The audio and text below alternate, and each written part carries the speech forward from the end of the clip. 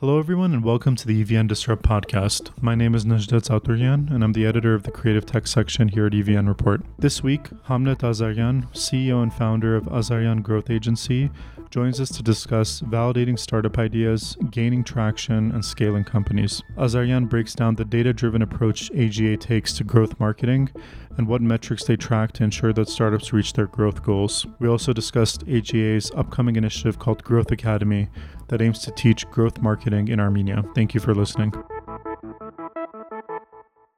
Hamlet, thank you so much for being with us today. Thanks for having me. Let's start with a little bit of your background. Tell me how you got involved in the world of startup growth and growth marketing. No, of course. So for the last 14 years or so, I've been focused on working with early stage startups. How I define early stage startups is really when it's just an idea. There's no business, nothing has been developed yet.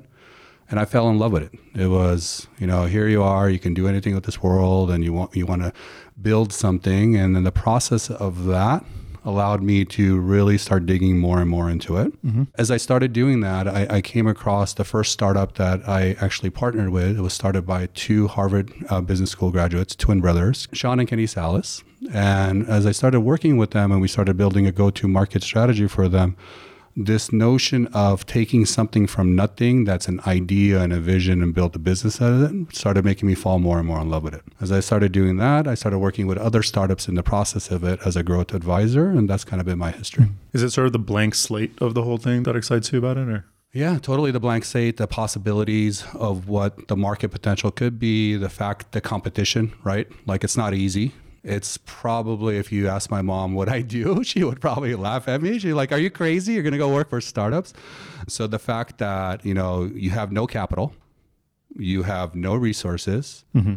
you just have a passion, a drive, and ambition, and you want to make something out of nothing is what gravitated me towards it more than anything else in this world. And me being part of that ecosystem, particularly in the early stage, is more or less what drives me, right? Like the possibilities are endless. There's so much you can do, but how do you go about actually making this vision or this idea come to life and be able to stand unique in the marketplace when you're competing with all the big boys that might have the endless capital or the experience and the resources. Right. And from that very first startup that you worked with, was that the start of your firm, AGA, or is that at the time where you were sort of more like contract and freelancing? No. That much AGA later. Came much okay. Many years later. So prior to that, I was working with not necessarily startups, but there was a company that I helped grow from zero to $1 million a year in revenue. And how that started was simple. I was playing basketball and there was a dermatologist and he wanted to start an e-commerce store. Of course, I didn't know how to build a website. I didn't know how to design a website, nor did I know how to market a website, but I wanted to get involved and it was exciting for me. So I chose to jump in head first into it. And when I did, I started quickly learning all of these new skills and traits, right? I learned how to market, I learned how to program, I learned how to design, I learned how to create email marketing, I learned how to do influencer marketing. This is like at the early days of YouTube influencer marketing. Jack of all trades kind of thing. Became a jack of all trades, and I love that. This amazing opportunity to constantly be learning and trying new things and experimenting and taking sort of this ideas that I might have and bring it to life to see if it would actually work. What started driving me. Mm-hmm. However, there was a cap to that, right? There was no capital. We were running and growing the business mainly through credit cards and purchases, and my learning curve was starting to hit a limit. And then when I came across startups, it became a new opportunity for me. I'm like, wow, there's a whole ecosystem that puts money into founders and puts it sort of like construction. Like, they'll put X amount of money for hitting certain gates, and then they'll put more additional capital if you hit certain gates. And if you're able to do this, the capital continues to grow and the ideas continue to flourish and the learnings continue to amass. And I'm like, this seems like a perfect place for me. I'm like, and that's when I fell in love with the world of startups. Mm-hmm. When I was doing that, I also realized that I can do it more. I can do not one startup. I can do it with 2 startups. I can do it with 3 startups. Not because I was that great, but it was more like I was looking at it as like, okay, I have learnings from startup A, startup B, and startup C. I'm actually multiplying my exponential curve on understanding how the market really works. It might be in different industries or different segments. And this is allowing me to really grow, not as just a person, but as a marketer and a profession in my craft. So you needed to institutionalize it kind of through. I started institutionalizing it. And the way I started institutionalizing it is I started putting processes in place. I wasn't doing necessarily the work myself. So I want to like clearly identify, and I love every team that I've worked with, that I've had an opportunity to engage with.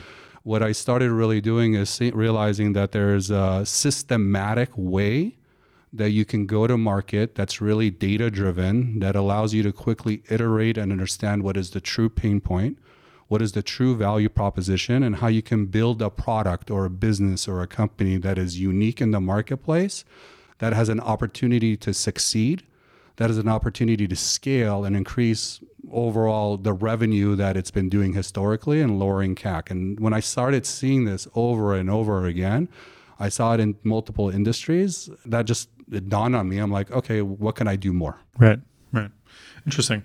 Okay. I'm really interested to hear about how you guys approach this from a data-driven perspective, because oftentimes I think from my own experiences, but also like speaking to startup founders or people who are just really in the early stages of taking their idea to market, they're kind of just trying whatever they can think of, but there's really no like science, I guess you would say, behind like the things that they're trying, largely probably because there's just a lack of knowledge of how you would do that. So I'm really curious to find out more about how you guys take a data-driven approach to this. But first, when we say growth, it might sound a little bit like obvious what we mean by it, but what does it actually mean to work in startup growth? Like what metrics is it that you guys are looking at? What is it that you're actually trying to achieve? Great question. So I'm going to answer this in two ways. I'm going to answer this one for the business, and I'm going to also answer one for the leaders of that business, because both things simultaneously are going through a growth phase, right? So first, the business itself. So what you're trying to do in the early stage, let's say when you haven't necessarily even raised any significant capital, you're really trying to understand what is the pain point in the marketplace, right? So where should I focus? What should I actually build? Where should I be investing my time and my resources? And the way you're able to do that is through a lot of customer discovery calls. And this is like the old school way of hitting the pavement and talking to people, right? So you might be running a simple landing page. You might be looking at how many impressions and clicks the ads are getting. Are you getting a lead? Are you able to actually get someone on a phone call, on a demo call? Are you able to engage with them and understand that what you thought the messaging on the ad said? You haven't built anything yet, by the way. What you understand the messaging on the ad said will actually resonate into a business that they're willing to give you money for, and it solves an actual true pain point and a problem. So that's the early stage. Okay. And you're running a bunch of these experiments and you're gathering data and input. Once you have figured that out, you go raise your first round of capital, and this is really just to build that product, whatever that product that you just validated that it can exist in the marketplace.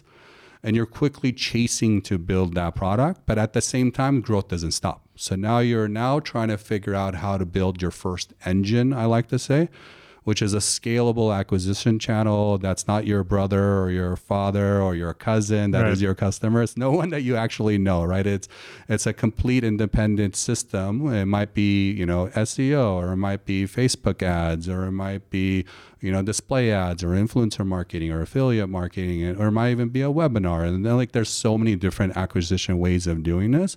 What you're really looking for is this systematic process that you can constantly turn on or turn off. It's sort of like a light switch in a room, right? And then you'll get new customers coming in. Right. And once you develop that, then you're able to get additional capital, which allows you now to go build your second engine or your third engine, and so on and so forth. So that's what the business goes through. That's what growth is.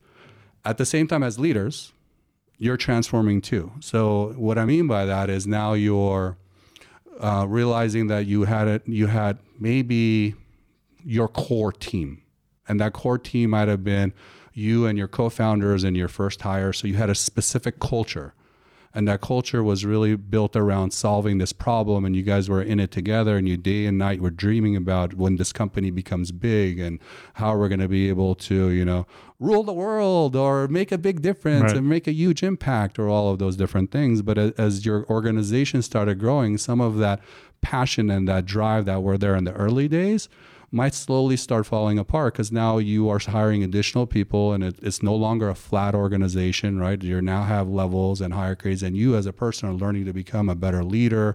How are you going to build a culture within an organization? How are you going to make sure everyone has the opportunity to have a voice and be part of what this new organization is becoming and this new culture that is being derived from. Right. The romanticism of sort of the startup workflow and life is kind of over at that point. Exactly. It's turning into more of just a company. Right. A little bit. I mean, some of it is still there. It's more you as a leader are more transforming to things that you weren't expecting, right? Because it happens so fast. Yeah. If it's actually working, within a short period, you go from being, a group of tied of 5 or 8 or 10. And I've seen this happen several times over, right? And then all of a sudden you open your eyes and 6 months later there's 30 of you. And then you open your eyes 6 months later there's 100 of you. And then you open your eyes and a few months after that there's 200 of you. Right. And you open your eyes, all of a sudden there's 500 of you. And that was only 3 years. So imagine 3 years ago when you were just hanging out and now there's 300 of you in the room. And so that's a huge transformation for you as a leader. Right. Yeah. One thing you spoke about a little bit earlier that really interested me was the things you do at the beginning to sort of validate your idea, right? Like customer discovery calls, speaking to people about their pain points, things like that. So at the beginning, you're doing things that don't necessarily scale well. Like you can't constantly be doing an infinite amount of customer discovery calls to find out what's next for the product. Oftentimes people start with the product, right? Like they have some idea that they really fall in love with, they're really passionate about, and they want to bring this to market no matter what, right? And often they fall into a trap of, well, they built something that's really cool, but it's not necessarily something people are. What do you mean? If you build it, they don't just show up? Apparently they don't just build it and they will come. It's not a good motto, apparently.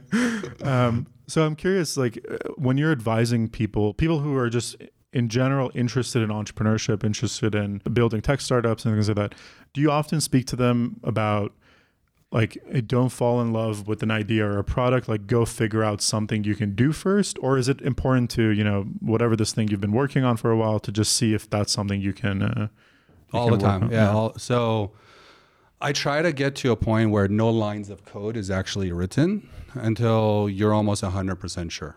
And how can you make it simple enough? And I think I alluded it to earlier, like, hey, you kind of know what you want to build and you have a good idea if you can build it.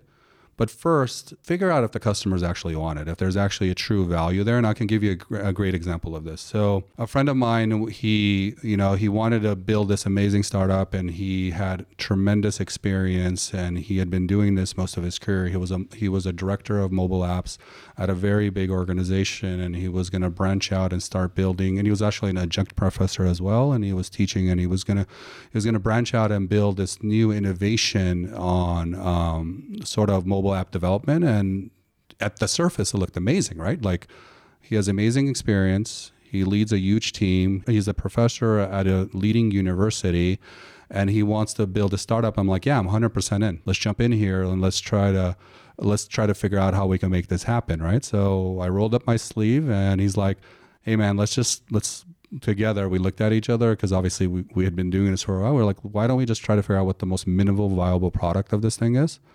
So let's not go crazy and overbuild this. Let's do a simple landing page. Let's kind of try to get a bunch of people on phone calls and let's try to see if we can actually build something out of this. Mm-hmm. So he's like, okay, cool. I'm like, so how are we going to do this? He's like, well, I don't want to talk to everyone that I know because I know they're all going to say it's a great idea. I'm like, yeah, that's true. That's probably what they're going to say. So we decided to figure out how we can start talking to CTOs or directors of really large enterprise companies. And here we are like nobodies, right? Two guys. Because they would be the potential clients. They would be the potential clients. And in addition, we wanted to talk to a whole base of developers, right? That he didn't know, that he hadn't taught, they hadn't worked for him, that would be potential users as well. So how do we go about doing this? No product, landing page or whatever, an idea, no capital really raised, just a little bit, right? Just to even get the initiative going. So what we put together sort of this, what we call our version of a growth marketing like process is we saw that the NSF, which is the National Science Foundation, was having a grant competition. And we're like, why don't we apply to get into the NSF? Not that we wanted to win the capital. That would have been nice. So that would have been like gravy on the top. But more, we wanted to get into that process so we can utilize that to be able to reach out to the CTOs and say, hey, we're part of this National Science Foundation. We're interested in building this product, and we want to kind of get a few minutes of your time to learn more about your experience and your track record to see if this is an actual pain point in the marketplace.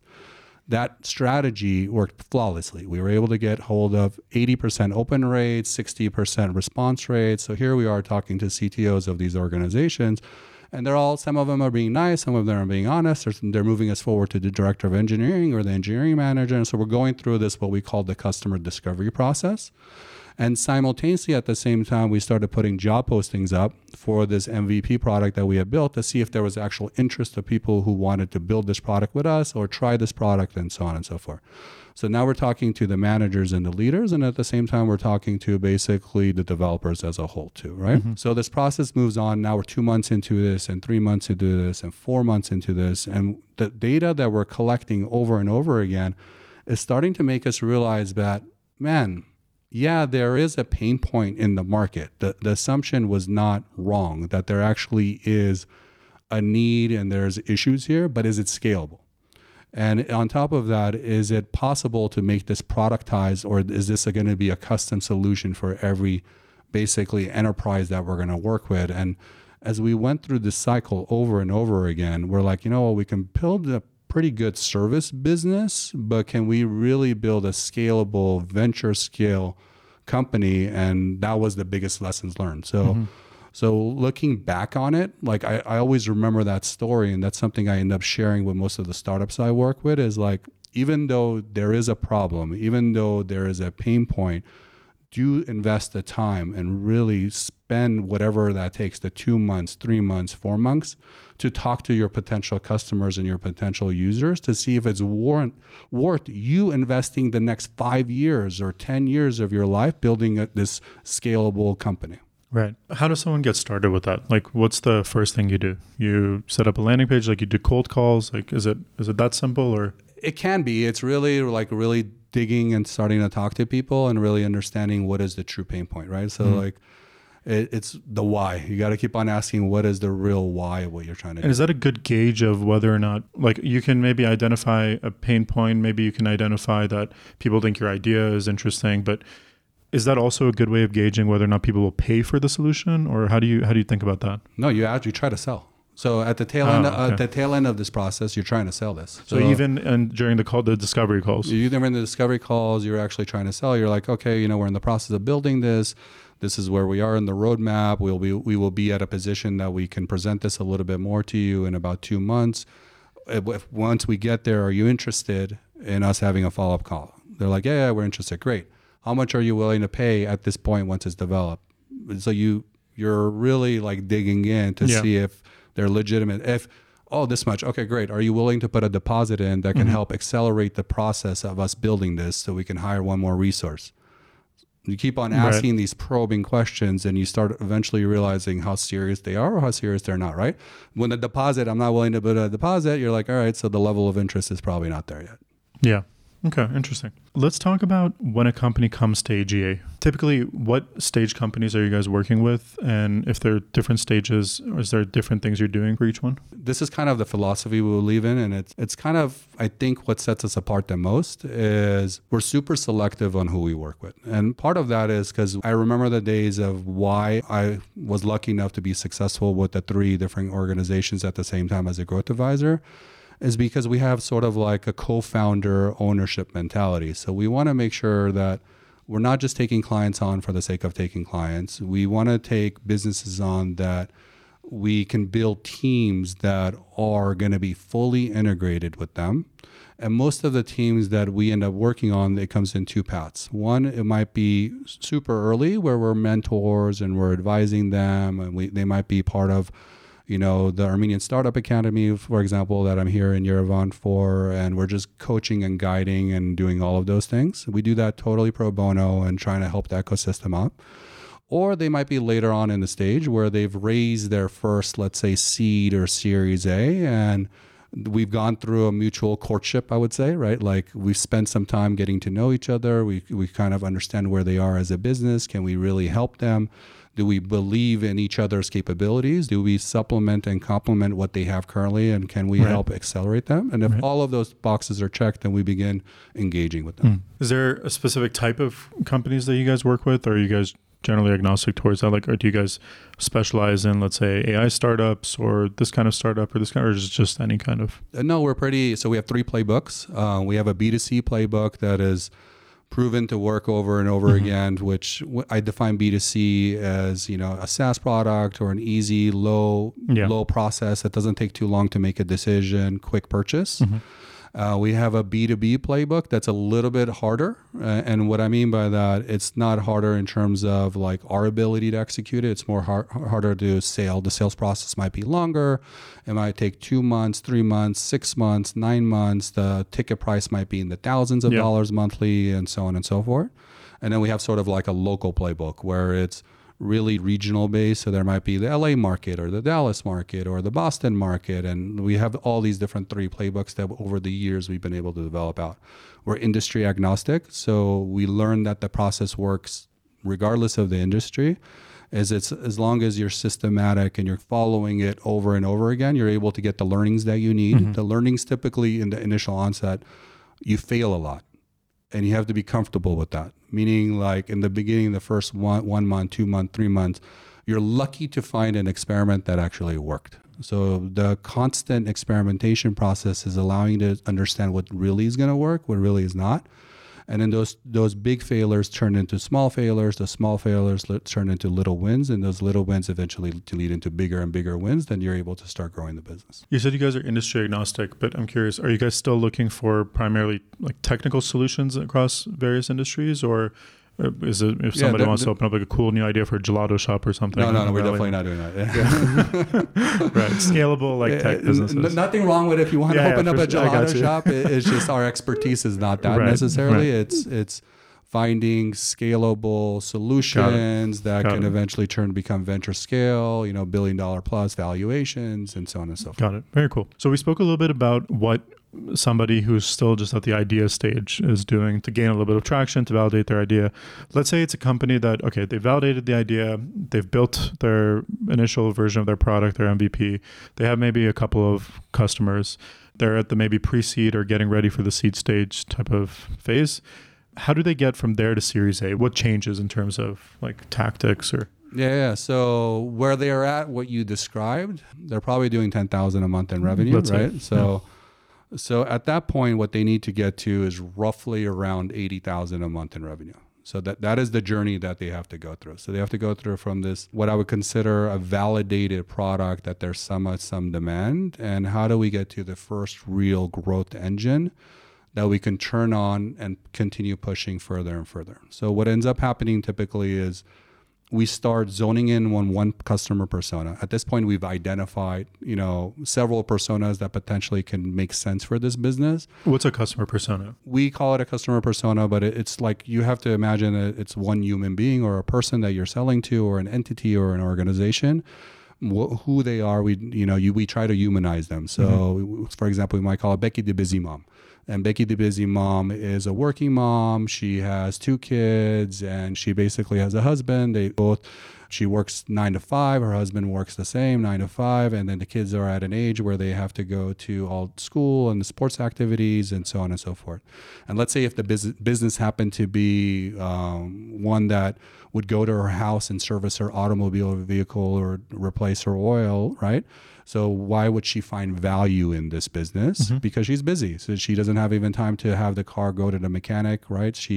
If she loses the car, it's an issue for her, because then how is she going to go pick up her kids and so on and so forth. So you start humanizing this persona to a point where you can understand what the value proposition is, what are the pain points, what type of ad creatives would resonate with her, what are some of the challenges that she has, how would she trust you, and so on and so forth. Got it. I cut you off a little bit earlier. Sorry, you were saying they get to $80,000. So once you figured out this customer persona and you focused onto one, then what you start doing is you start saying, okay, I have one customer persona. What's the most scalable way I can get a hold of this persona, and how can I, on top of that, start making sure it's repeatable over and over again, right? And then in addition to that, once you do that, you start growing the business. And then when you start growing the business, you start measuring 2 things. So one is the LTV, which is the lifetime value of that persona. How much is that customer worth to you in a brief period, whatever it might be? It might be 6 months, it might be a year. Most startups at this stage are about a year that you look at it. And then what is the customer acquisition cost? So how much does it actually cost you to bring that customer in? So the LTV over the CAC. So let's say if you're making $1,000 revenue on that particular persona and it costs you $100 to bring them in, that your LTV or CAC ratio is 10, which is phenomenal, by the way. If every startup had this, they would be like golden. And that becomes now a signal for Series A as well as a signal for Series B that you're onto something, that there's value created here, and it's pretty easily accessible for you to bring additional customers in. So that provides additional capital for you to be able to scale. Got it. Out of curiosity, what's behind the 80 grand number? Why 80? It's sort of gets it to roughly around $1 million a year. And that starts showing that, hey, this business is at a certain stage. Got it. That warrants additional capital for it to come in. Got it. And then when you're talking about getting from Series A to Series B, it's this similar thing. Now you're building a secondary growth engine. You're also hiring more additional people. So you're also setting up new processes, and you might be growing the sales team. You might be growing the customer support team. You might start really ramping up the product team so you can start introducing new features. And so that involves diversifying the personas you were talking about? It also you start getting to the second persona and more channels. So you might be starting to build additional channels. Okay, fantastic. Tell us some of your favorite growth hacks. What's something that people might not really expect works and growing I hate the word growth hacks. So let's first start. I found it on your website. So in general, I hate the notion of a hack. Okay. So I believe in more of a systematic process, a system. And I think the terminology hack really is misused because people think it's short term and you do something and you get results off of it and it's kind of done, right? So if you want to talk about more like growth marketing processes that I genuinely love, like some of my favorite ones are, how do you start getting different pieces of the puzzle to start really working together? Mm-hmm. So what I mean by that is, how do you build a content strategy that builds awareness? That same awareness strategy can be split up into social strategy that brings people in. That can also be broken into sort of like an email strategy that's super personalized and talks to one. It might be a landing page and so on and so forth. So like that to me is what really gets me excited, is like getting to this notion of how all the different pieces of the puzzles work together. And because they're working together, they drive additional results. One of the things that has been spoken about a lot lately is how AI is driving a lot of change in this space. So there are some obvious things like AI generated content, which makes it a lot easier for companies to maybe have better content on their website, which drives SEO traffic and things like that. But there's also been a lot of talk about the changing of sort of how we interact with platforms that we use for discovery as it is. Like there's been a lot of talk about maybe search being disrupted with conversational models that we would just speak with and get knowledge from essentially instead of doing a standard search and things like that. How do you see this changing the overall sort of marketing landscape? Because a lot of things have been driven over the last decade or more just purely through search, right? Optimizing for... It's been one of the channels. It's not the only channel. Search, definitely, the way we know search today is going to evolve, right? So I don't dismiss that at all, but it's not the only channel that people use to build a startup and so on and so forth. But let's first talk about that, right? So what I see potentially happening is like, if you're going to ask basic questions, if you're going to ask like, how do I do this? Or can I get a list of this? And so on and so forth.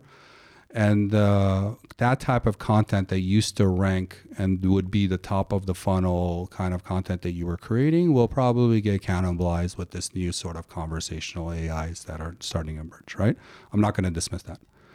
But what I do also see occurring is at least what we've been embracing, because we've been doing generative AI, for a while now. Our whole content team has been producing this type of content for 2+ years. And as you know, ChatGPT became really, really famous in December, but we were using elements of this prior to that. And what we started really realizing is that original content. And then if you also look at Google Signal, they started also announcing EEAT, which is experience, expertise, authoritativeness, and trustworthiness. And what that really means is more thought leadership and how do you go about, and I think you're going to love this because it's really about journalism and like the same style of content creation where you spend some time doing research and really understanding what the person thinks or what the data suggests is going to start resonating that none of the generative AIs will ever be able to do, right? Because it's new data points, it's a new thought process, it's new something that hasn't been done before. And I think that's where we're going to evolve to. And how do you give weight to that? What do you mean? Like you said, the acronym was EEAT, you said? EEAT, yeah. Like, so people who are experts in some field, who it's a piece that's really like well-researched and things like that, you're saying would get more weight in the search results, right? Correct. So are they evaluating like who the writer is, what is it that they're... I wish I knew. If I knew, I would have every secret, client ranking number one. Right, secret behind the algorithm, I guess. Yeah.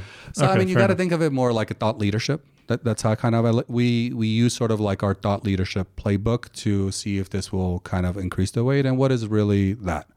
It's really about, do you have original data that no one else does? Mm-hmm. And are you willing to share that data and write an article about that? And then if you write that data, are you willing to go on podcasts or discuss it? Are you willing to do a webinar and chat about it? Are you willing to do a speaking engagement or a talk and discuss it and so on and so forth? Like I've seen this sort of playbook play out across different other industries, and I believe that's kind of where it's going to go because it's a lot of work, right? It's not versus now. If you think about what generative AI is allowing, is I kind of call it we're like at the basic level, easy level, right?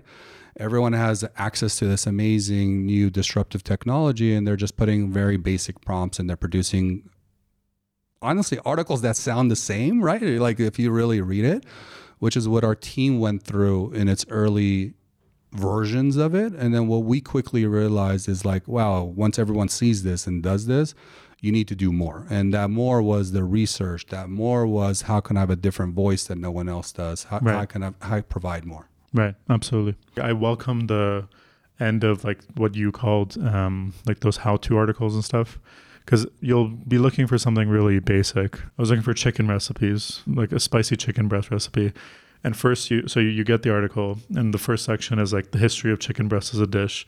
Then it's like how like different cultures approach chicken breast dishes and stuff. But like all you're looking for is how many tablespoons of paprika or whatever you're supposed to. How long do I put it in for? Exactly. Yeah. You have to go all through this SEO stuff to get to it.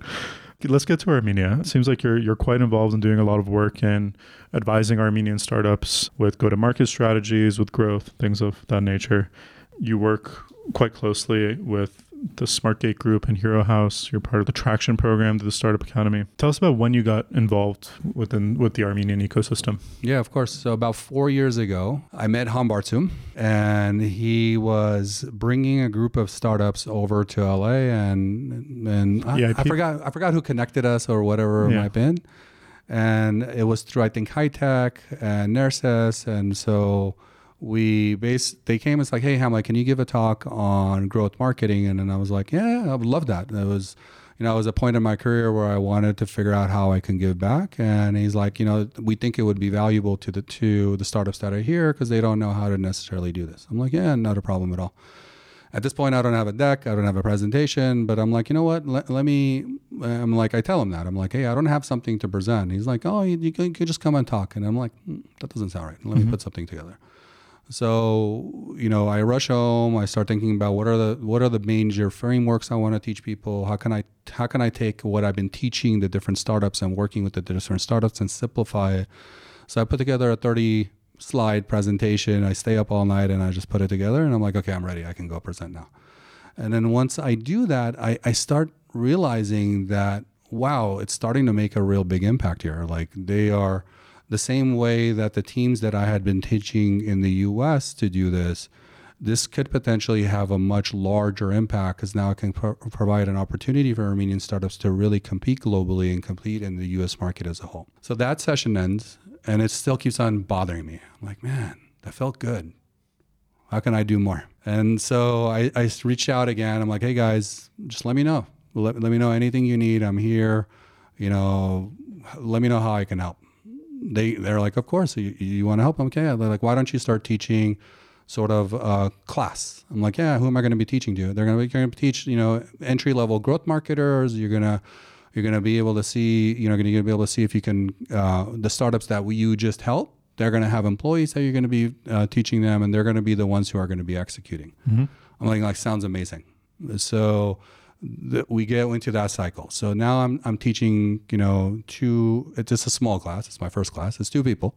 So I start teaching the class and I go through the process again, and I'm seeing the same thing. I'm seeing that the college grads that we had here in the US, I'm seeing a parallel with the college grads here in Armenia. Very creative, very driven, very ambitious, at least the 2 I had. I know that doesn't hold true maybe for everywhere, right. Not in Armenia or the US alone, but the 2 that I had were that.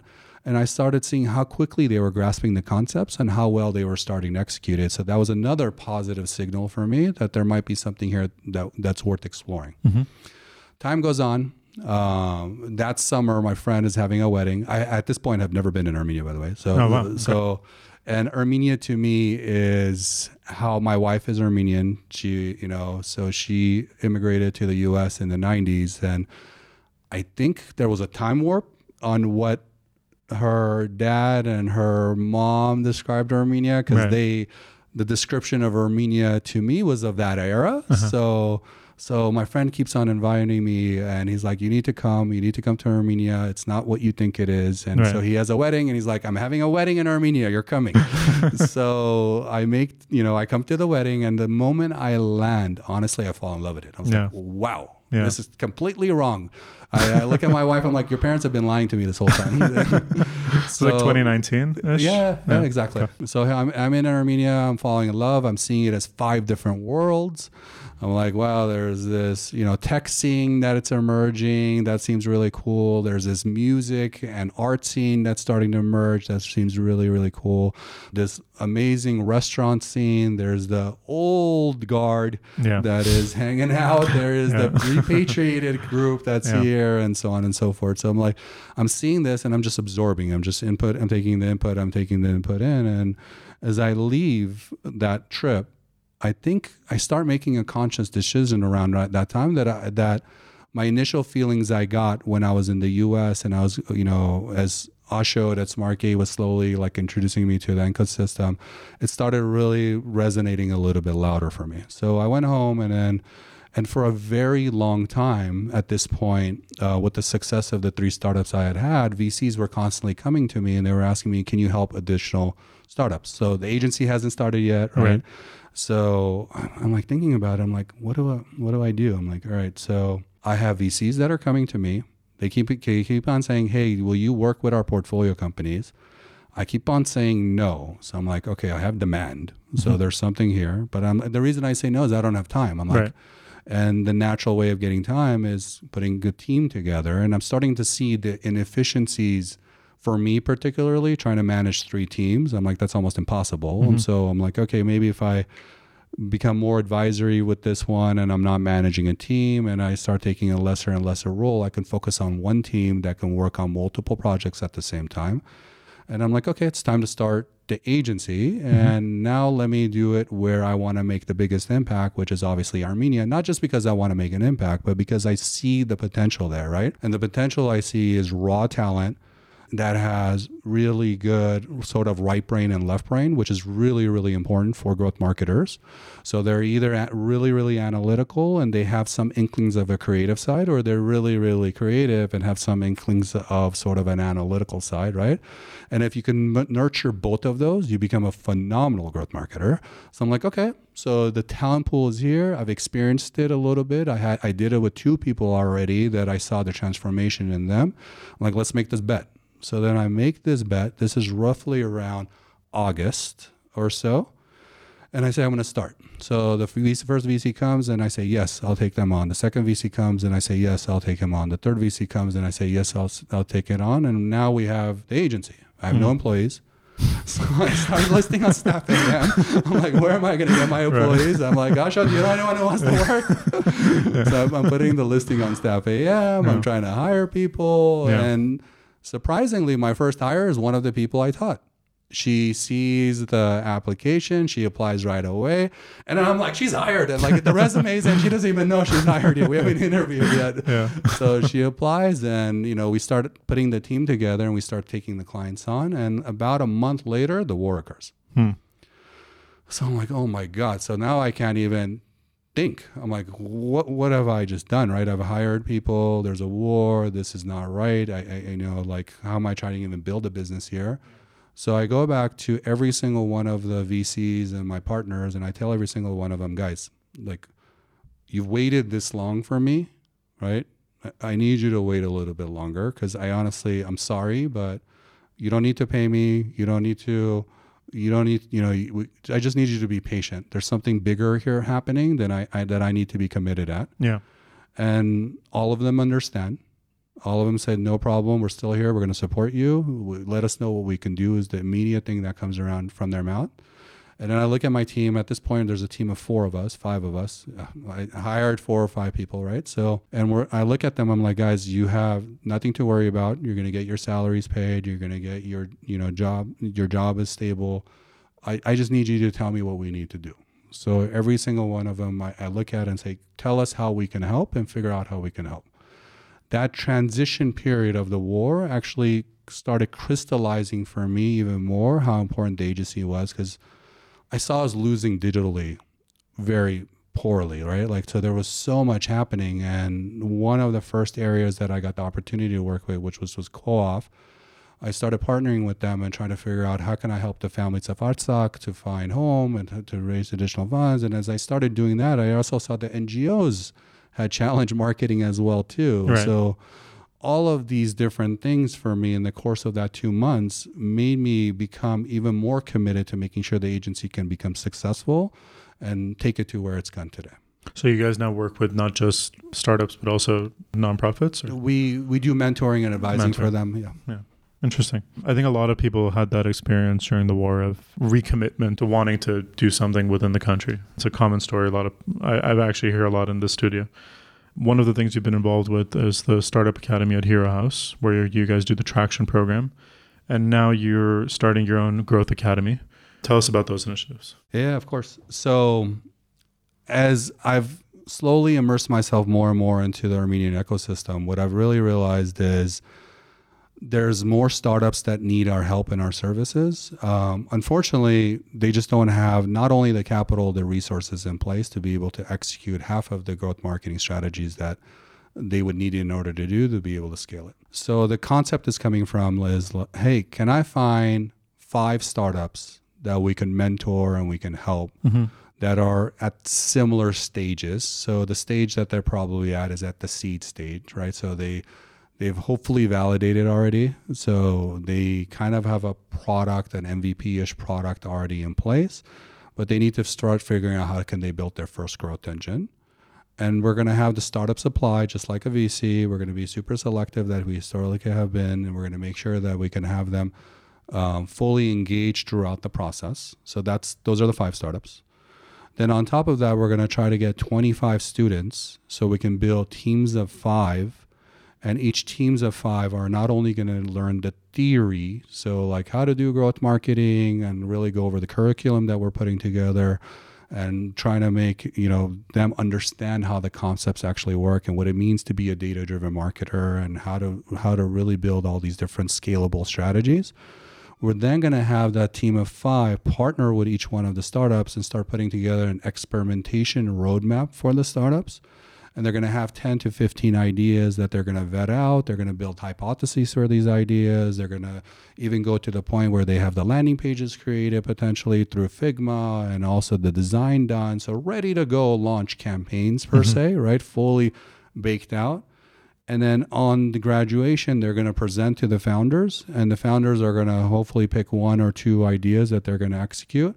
Then we are also going to help them execute that. So this is the vision of what we're trying to build. And in addition to that, what we're trying to do is with the curriculum is we really want to get the ecosystem involved, and we would love to be able to share the stories of some of the bigger startups in the ecosystem here and have them also co-coach or co-teach how they've been able to do their different growth initiatives and be able to build the startups that they have here in Armenia. So this way, the students realize that this is totally doable, right? They could potentially have a home at the end of this with one of the 5 startups, or they can also understand that there's other ecosystems available here for them to be able to go get a job, hopefully, and be placed at. That's awesome that you guys are covering both ends of it, because the startups that need the help with growth marketing and traction, and then we have to build up the capacity of people within the country that can actually fill those roles. One question that comes to mind is, what stage startups would these be that you guys are? Seed. So seed. I say raised seed, or it's okay if they haven't raised, but seed. But most times at seed, they've probably raised roughly, at least what I'm noticing in the Armenian ecosystem, they've raised somewhere between 250 to 400 or so at that stage. Like a pre-seed. Like a pre-seed, yeah, in the Armenian ecosystem. And that's just enough for them to be able to run the 2 or 3 or 4 experiments. Yeah. So. Okay, fantastic. When is it going to start, the first cohort? September. So we're thinking of launching the program mid-September and having it run all the way through October. And people who are listening who maybe are working on an idea or have a startup going already, how can they apply? How can they find out more about it? No, of course, they can find me on LinkedIn, and then we're going to have an application process for both the startups and the students, and we'll be able to share that as well. Maybe you can put it on the show notes. Okay. Yeah, absolutely. And one last question. In terms of building up capacity within Armenia, so you've worked with a lot of companies and more mature ecosystems in the US, and on the business side, you've seen a lot of talent for go-to-market, marketing, things of that nature. That's something that's often spoken about in Armenia, about how there's a lot of engineering talent, there's a lot of really talented scientists and stuff that can build a deep tech company or something. But on the business side, on the business development side, and people that can actually take a product to market, we still have a long ways to go to building up that talent within the country. What are some of the key roles that you see in Armenia that are still kind of missing, that still need to really be developed? And do you think they can be done through these kinds of initiatives, or is there something maybe at the university level or something that we need to do to really build up that talent pool? What you said about the engineering, I've observed, right? Years over year, you could argue that the Armenian engineering prowess has gotten to international levels, if not surpassed in certain disciplines of it. So that definitely is true. Like you see it in AI, we were leading in some areas of it, in some categories of it, way before that, where it's come to this stage, right? The product marketing or product is still growing, right? But we're not there yet. So the way product-led growth is done or product marketing done is in the States compared to where in Armenia is. There's still a lot of room for improvement, but it's getting better year over year, and you see it. Marketing as a whole is falling behind. So just the lack of access to understanding the actual market as a whole, the tools that are available, the data that's easily available, and I think that gap is the gap that we're trying to help fill the void on, right? Obviously through the academy and so on and so forth. Another way that we are trying to do this is like, we believe as long as we give the opportunity. So recently I spoke at AUA at the Barcamp event, is we wanted to democratize the knowledge, right? So we do monthly growth labs, webinars where we really showcase everything the agency does. We have nothing to hide. We show our processes, we show how we do our research, we show how we create our content, and we open source this because we believe that, the sharing of knowledge is not what makes us special. It's really, we want more and more people to learn this. And so we do monthly webinars to provide also back for the ecosystem as a whole too. Fantastic. We have a traditional final question. Where do you hope to see both AGA, but also AGA in the context of the work you guys do in Armenia, for Armenian companies, I should say, in 5 to 10 years? Oh my God, I can't. Don't you know I work with startups? We can't think that far out ahead. It's not possible. It's not possible. My brain does not function like that. I could tell you where I see hopefully AGA in 3 months, right? So AGA in 3 months, I see us as a team of 20 or so. Okay. Same core, passionate, driven marketers that I've been fortunate and lucky enough to be a part of, and them allowing me to lead them in the way. But I think more they lead me than I lead them some of the times. And that's what I hope in the next 3 months. I hope also in the next 3 months, the ecosystem has, just as they have in this trip, we continue to provide value to the ecosystem. Hopefully that there's interest in both the startups wanting to work in the program that we're talking about, the academy, as well as the students that want to join. And we've launched the academy. In 6 months from now, I'm hoping we can do the second version or the second class that's geared more towards people who want to build a startup, who really want to understand how to do customer discovery, who really want to get into the early infancy stages of it. So that's what I'm hoping in 6 months from now. And then in a year from now, I'm hoping that we can have additional curriculum that is now helping later stage startups, right? So now so that's kind of what I envision. Like if you think about what I keep on talking about, particularly in the Armenian ecosystem, is I want to provide the gap for our organization to really teach and provide back as much knowledge, because I see it, the potential here, so much of it. And I want to be able to fill that void in the marketplace, hopefully. And if we even make a difference of one life, I think we've already won. And that's my measurement, right? Like, Can we actually just make one company successful, or can we make one person have a job that's actually landed and is understanding growth marketing the way that we've been doing it for the last, 12 or 15 years or so. Absolutely. Let's check in again in a year and do another podcast and speak about how it went. Sounds good. Thank you so much for being here, Hamlet. Appreciate it. Thank you so much for having me.